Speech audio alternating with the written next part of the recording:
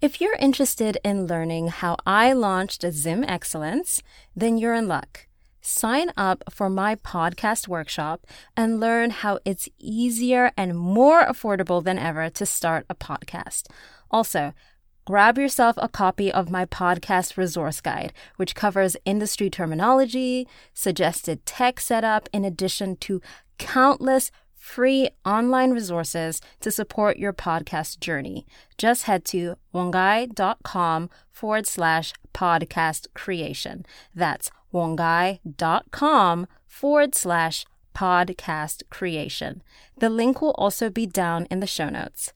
Now, let's start the show.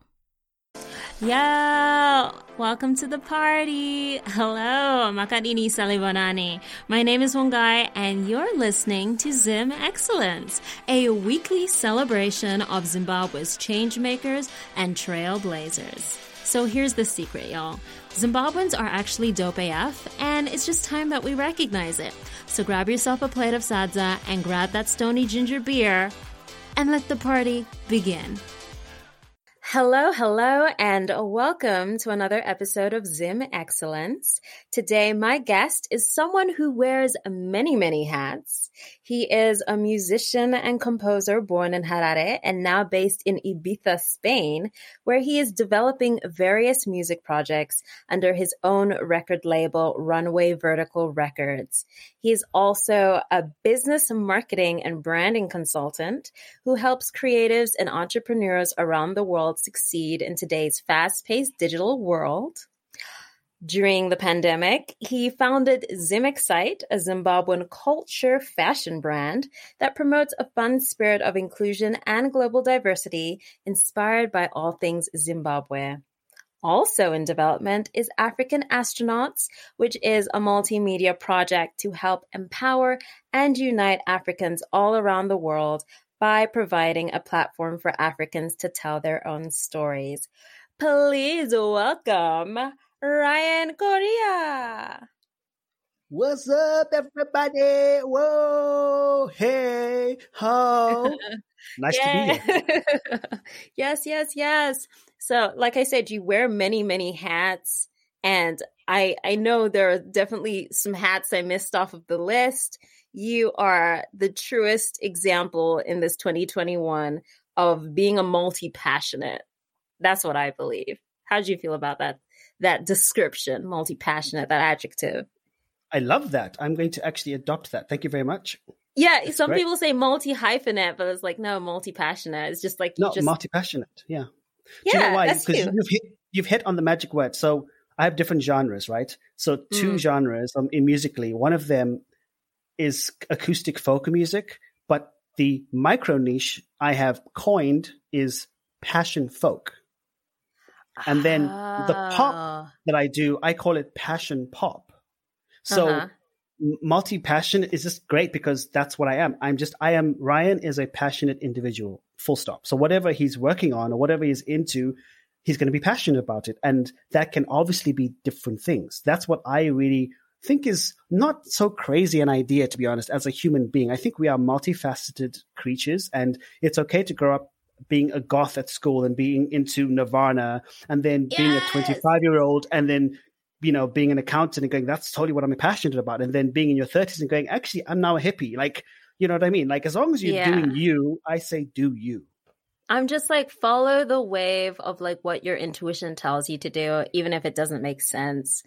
Right. So one thing I did leave off this bio when I condensed it is you actually did the music for a cook-off, which is Zimbabwe's first ever film on Netflix, but we'll get into that later. I always like to begin with talking about people's origin stories. So Ryan, you are a Zim Excellence superhero because I'm a nerd and I like superhero analogies. Mm-hmm.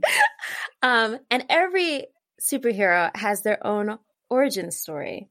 You were born here in Harare, and now you live in Spain.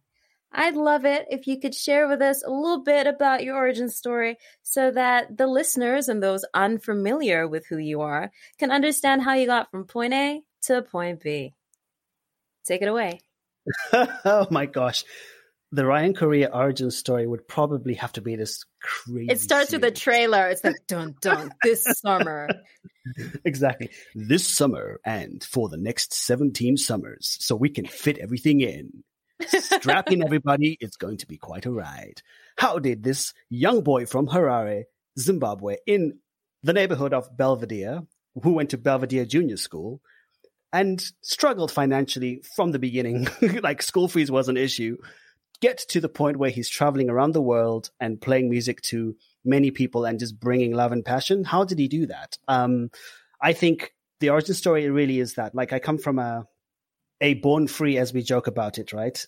Generation born in 1980, which is weird to say, like, Zimbabwe, 1980, and your birthday, 1980. From a perspective of growing up in a country that was so brand new and so full of hope and so full of diversity, and as we called ourselves, the Rainbow Nation. And I really will always appreciate that, being able to grow in a country where I went to school with people who race wasn't an issue. And my parents, it was very different. Our parents' generation didn't grow up like that. They grew up segregated for the most part. And that's a reality that really does help shape your future, you know, because we are the first generation of, for example, going to Prince Edward, right, which is my high school. And as an adjudicator, because I also adjudicate the National Institute of Allied Arts, the Eisteddfods. And so recently I went to the Eisteddfod as an adjudicator. And I remember I took some PE boys with me to this cello class from one of the guest adjudicators. And they were just vexed with me. They were like, "Sir, you just walk into the room," because we were late, and you just walk into this like little recital, you know, with so much confidence, and like there's all these white people and you just carry yourself like, and I'm like, "What do you mean?" And then having a conversation with them and realizing that they can count how many white people are in Prince Edward with one hand. Now, when I grew up, it was so diverse in many ways. So that for me, I think is really interesting, is that I come from a pocket of Zimbabwean history that is quite unique unto itself. Origin story for Ryan Correa, born in Harare at Mbuya Nehanda Hospital, as many of us were. Legends only. As many of us were. My first few years were in Southerton, which is a southern suburb in Harare. And my gran that's where she lived. And so my mom at that point, because my mom was young when she had me, like she had just turned 19. So we only moved into our home in Belvedere when she was 21 and when I was about 3. So my first years, I think, would have been in Southerton and then in Waterfalls, Parktown, where my dad's family were based. And then we had our own home. I remember being this kid who was always entertaining already. Like I used to like do all these accents for everybody. Hello, hello, and mind your language. I love hello, hello.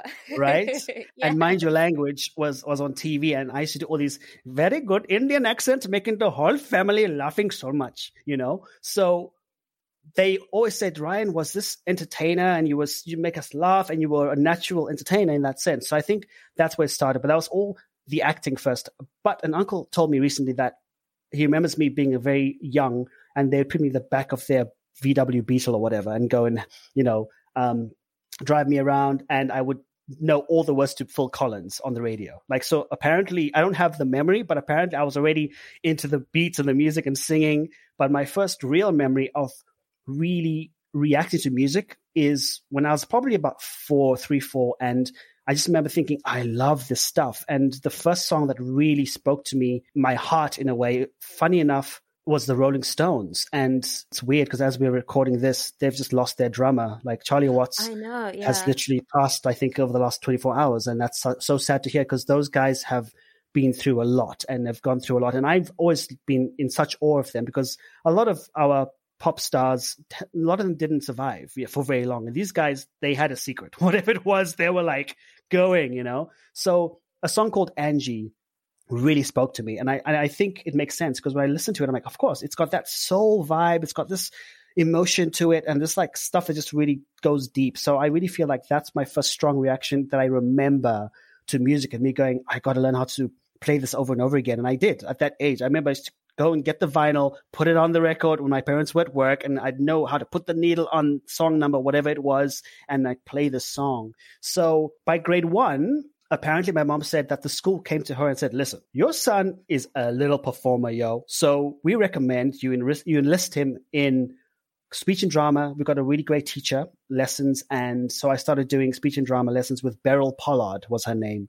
And she would literally scribble and scratch all these poems with red ink and go, no, longer pause here and say this like that. So I had really good speech and drama training from very early on. And then I fell in love with music even more because we had this amazing school choir. And, you know, in assembly on a Wednesday or whatever it was, we had to go into the school hall as junior school kids and sing these cool songs and hymns and whatever. And we had an amazing choir mistress, Ava Rogers. Like, shout out to Ava Rogers. Like, a lot of people listening to this will know exactly who Ava Rogers is. And she's this incredible teacher who's literally taught most of us. Belvedere Junior School, Hartman House, and many other schools I know she's been involved with musically. Reps Theatre. She's done amazing things. Music direction. She's a musician herself, a beautiful voice. She was in a girl group. I'm going to try and remember what they were called. Something Sisters. And they did amazing stuff. They did TV adverts. So she was literally at the helm and got, like, can you imagine, like, hundreds of school kids to sing in unison as the music director playing the piano, assisted by Mrs. Marshall, I believe, was the other teacher I remember. And so for me, that's what I feel like. My origin story already began. I already knew I was into the arts because that's what I strongly resonated with and reacted to. So by the time I got to high school, I was able to start playing classical music. And that for me is, I think, a very good origin story. Form 1, Prince Edward High School, you know, you're there with your oversized blazer, you're looking at all these big testosterone, you know, led teenagers looking down at you, grunting, and you're just going, why am I here? I still remember, I want to share this story, my last day of junior school, when we used to sing the Lord's Prayer, Our Father who art in heaven, hallowed I'm triggered. Right? And then you get to Prince Edward. I won't bore you with the details, but it was a harrowing experience just to get there on time on the first day because the school bus was late. Zupco, thanks for getting us late. Anyway, you arrive and you're shoved into the front of this mass of, like, whatever it was, 1,300 boys. And you've got all these teachers staring down at you. And you're just like, have I landed in the army? I'm a bit intimidated here. Right? Yes, and then yes. This is my first memory of Prince Edward in high school. Then all of a sudden, because everyone's silent, right? It's the first day of school of the year. You just hear a prefect go, stand! And then you just hear a shuffle of feet. And then Mr. Barnes is coming. The legendary Mr. Barnes is walking through on the grass from his office to come and take the assembly. And then he arrives and he's like, morning, gentlemen. And you just hear this, morning, sir, rumbling at you. And you're there going, oh my God, intimidated. And then he says, let us say the Lord's Prayer. And then all the Form 1s start going, Our Father. And it was the most funniest thing ever. Because obviously, all these teenage boys, even Mr. Barnes said it. He didn't say, let us sing the Lord's Prayer. He said, let us say the Lord's Prayer. So everyone's just like, Our Father, who art in heaven, rumble, rumble, rumble, blah, blah, blah, blah, blah. Thy kingdom come, blah, blah, blah, blah, blah, blah, blah. Amen. And you're just like, oh, okay. Oh, wow. So yeah, high school. I'm in that state, obviously, I'm like still new to high school. And one day they said, if you're interested in playing the violin, we have violins available and we have violin lessons available because we have a teacher who's doing an exchange gap year from England. So go and see her at break time at the school chapel. And I remember her name was Roxana Sarabi. And I went to see this woman and she let me hold a violin. And I was like, I'd love to play this. And I started playing the violin and I absolutely loved it to the point where every break time, I was in the music room playing the violin because I couldn't take it home. Obviously, it's expensive instruments and you had to prove your dedication. So the violin and I quickly got married, if that makes sense. I was spending every moment of free time I could with the violin at school. And because of that, I excelled because that was second term Form 1.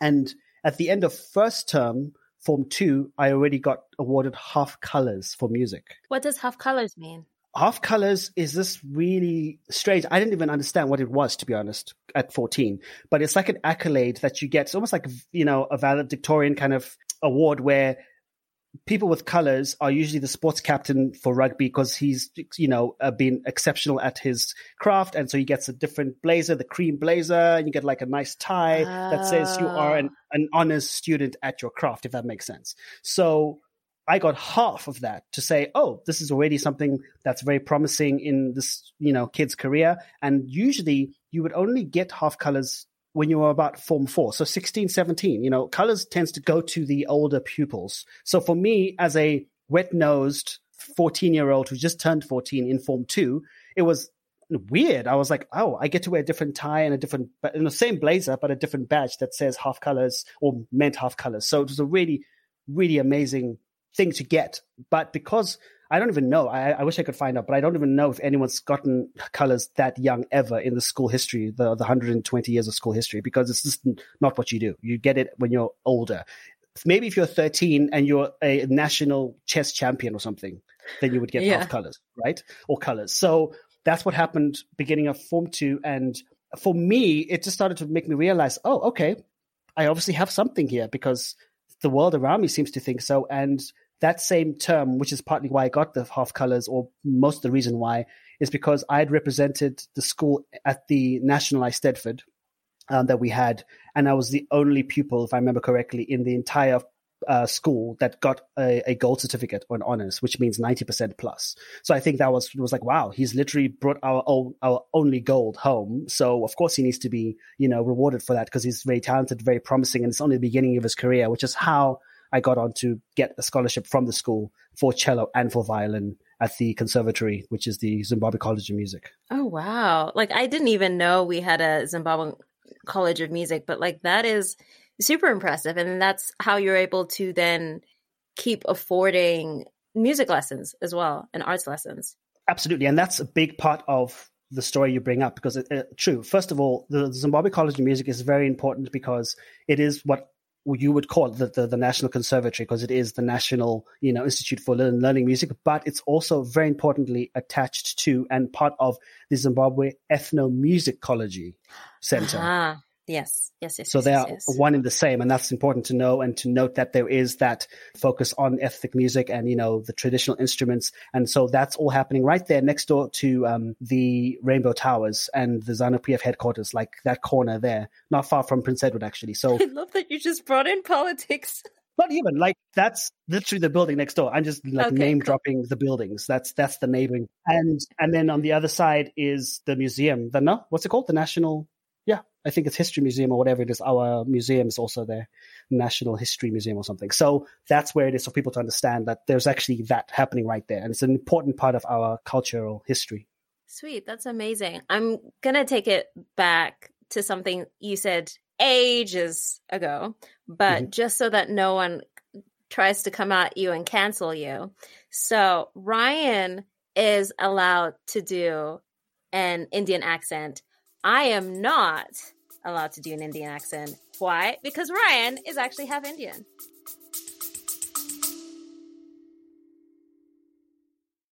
Today is a great day to start your own podcast. Whether you have a message you want to share with the world, or you think, ooh, it could be fun to have my own talk show like one guy, getting started is easier than ever. Here at Zim Excellence, we use Buzzsprout, which is hands down the easiest, most affordable, and best way to launch, promote, and track your podcast. Start for free and list your show on directories like Apple Podcasts, Spotify, Google Podcasts, and more within minutes.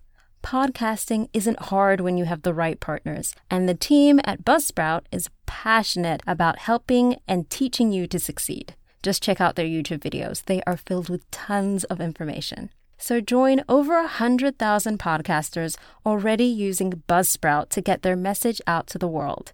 Sign up today using the link in the show notes or go to wongai.com/podcast creation, and you'll get a $20 credit if you sign up for a paid plan.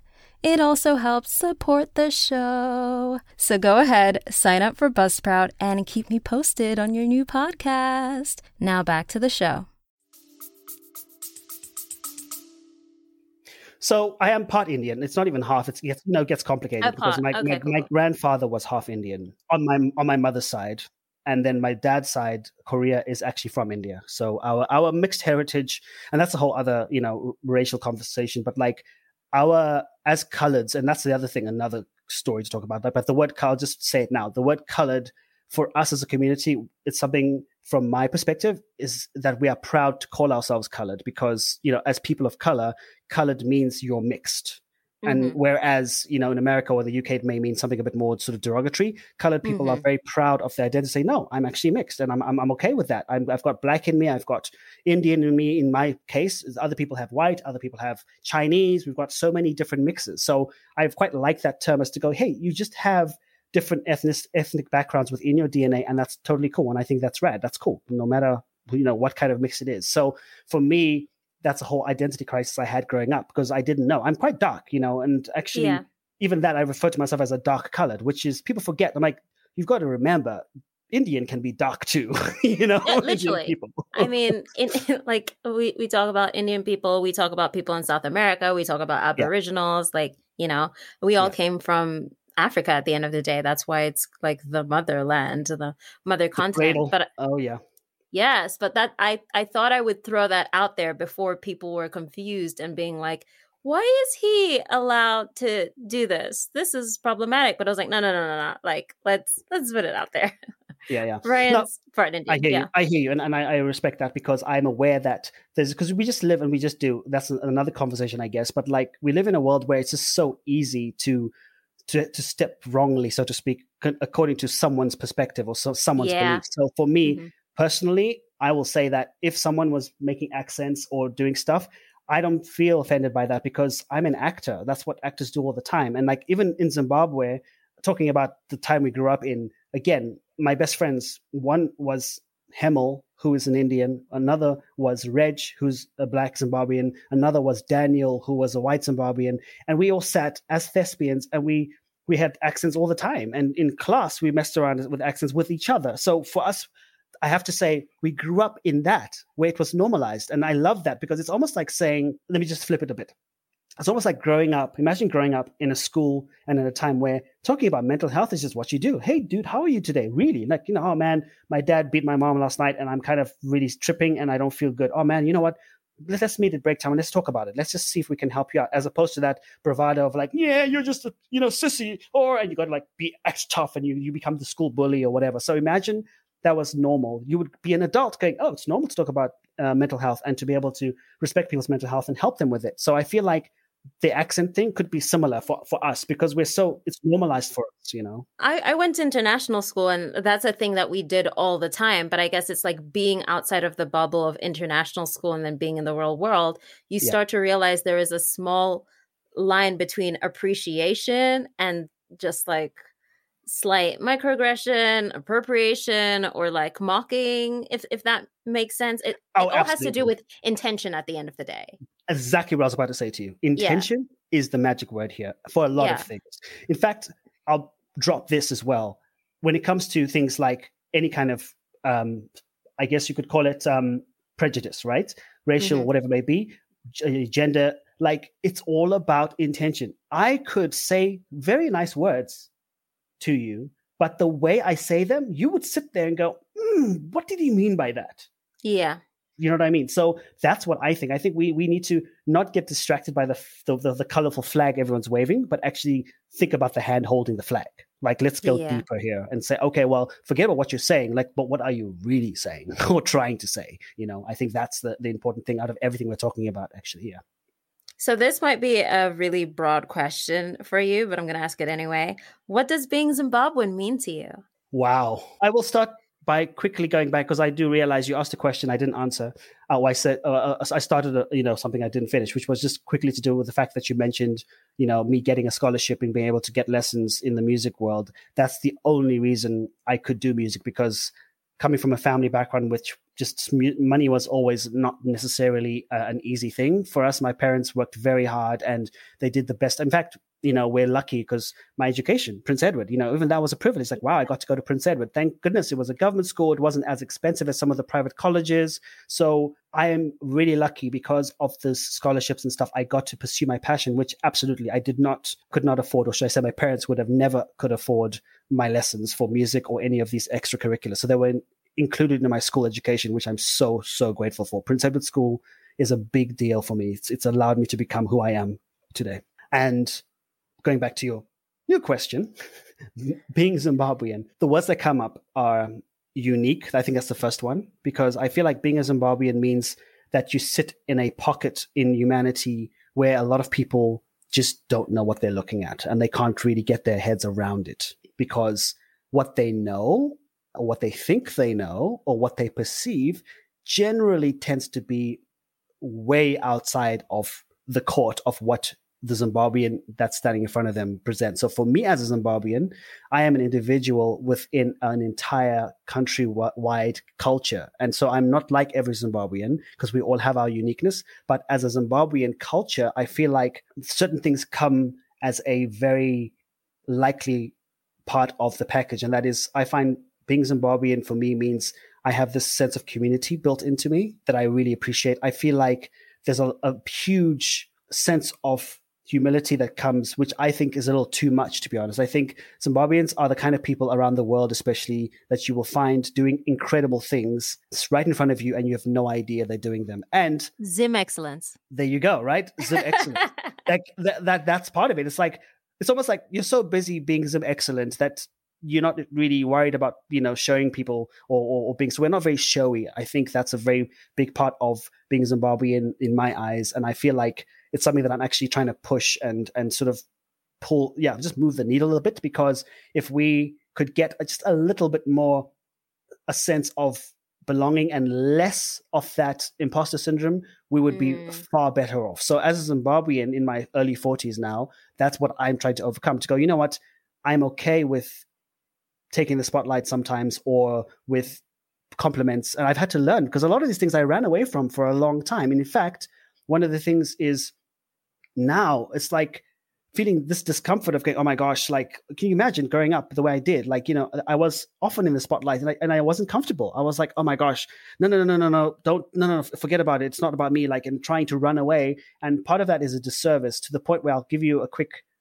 example. I was in Nashville, Tennessee, and I was there just for 2 weeks. I wanted to get out and be seen, make some connections and like just forward the career, because it's a very long journey I've been on, and I've had to do a lot of moving around, which is really not good, because you can't really grow anything if you have to keep moving. Mm-hmm. But I was there, and I love America. Whenever I'm there, things just happen, and I love their culture, that whole sort of believe in the idea and believe in talent. And I've always gotten positive, reactions there. So from a community / career point of view.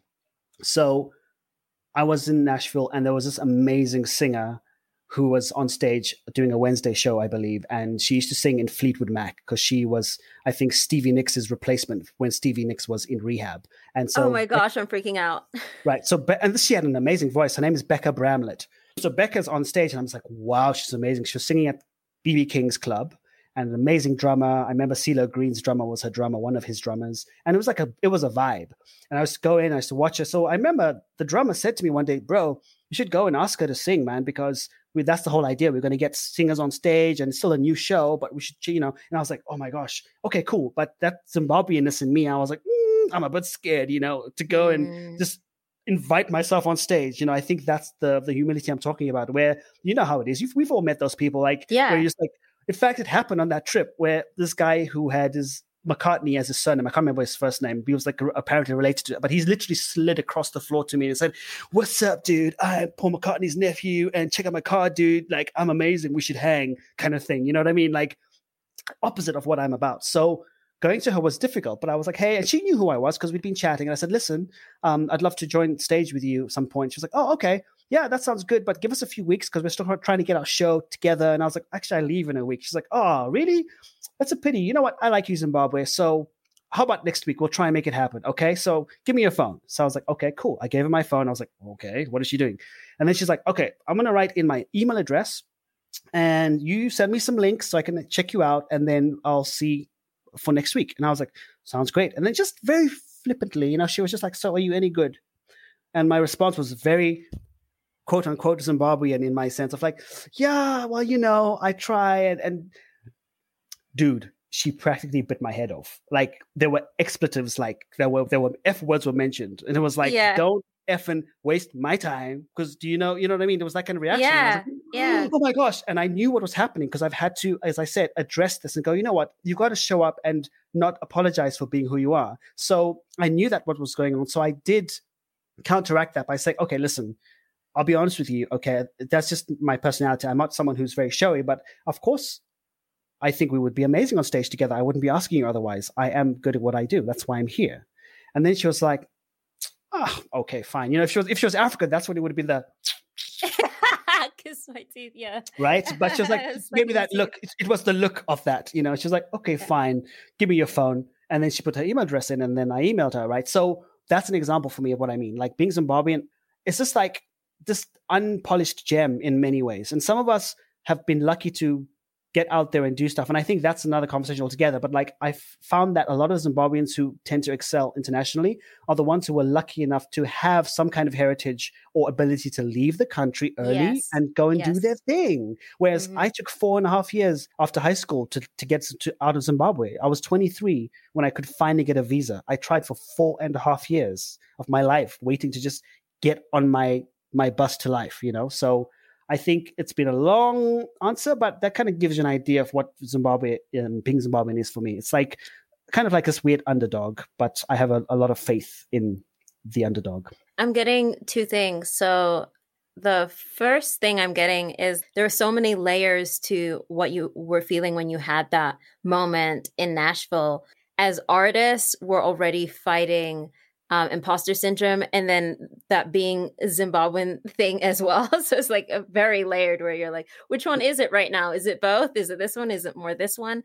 And then the other thing I'm getting is that I also think from a cultural perspective, the other reason why we're not showy is that then we don't want to jinx it, because it's like someone could curse us or like be jealous enough or hate us so much they'll go to Nanga or something or whatever. So I feel like there's also that thing of like, oh, I can't tell people because then they'll want something from me or they'll not want to support me, which isn't the best mindset to have as an artist, because then you keep thinking that like people are out to get you and the world is out to get you and you're just very like shut in, which I think as a society, that's something that we need to work on. We need to work on supporting each other more.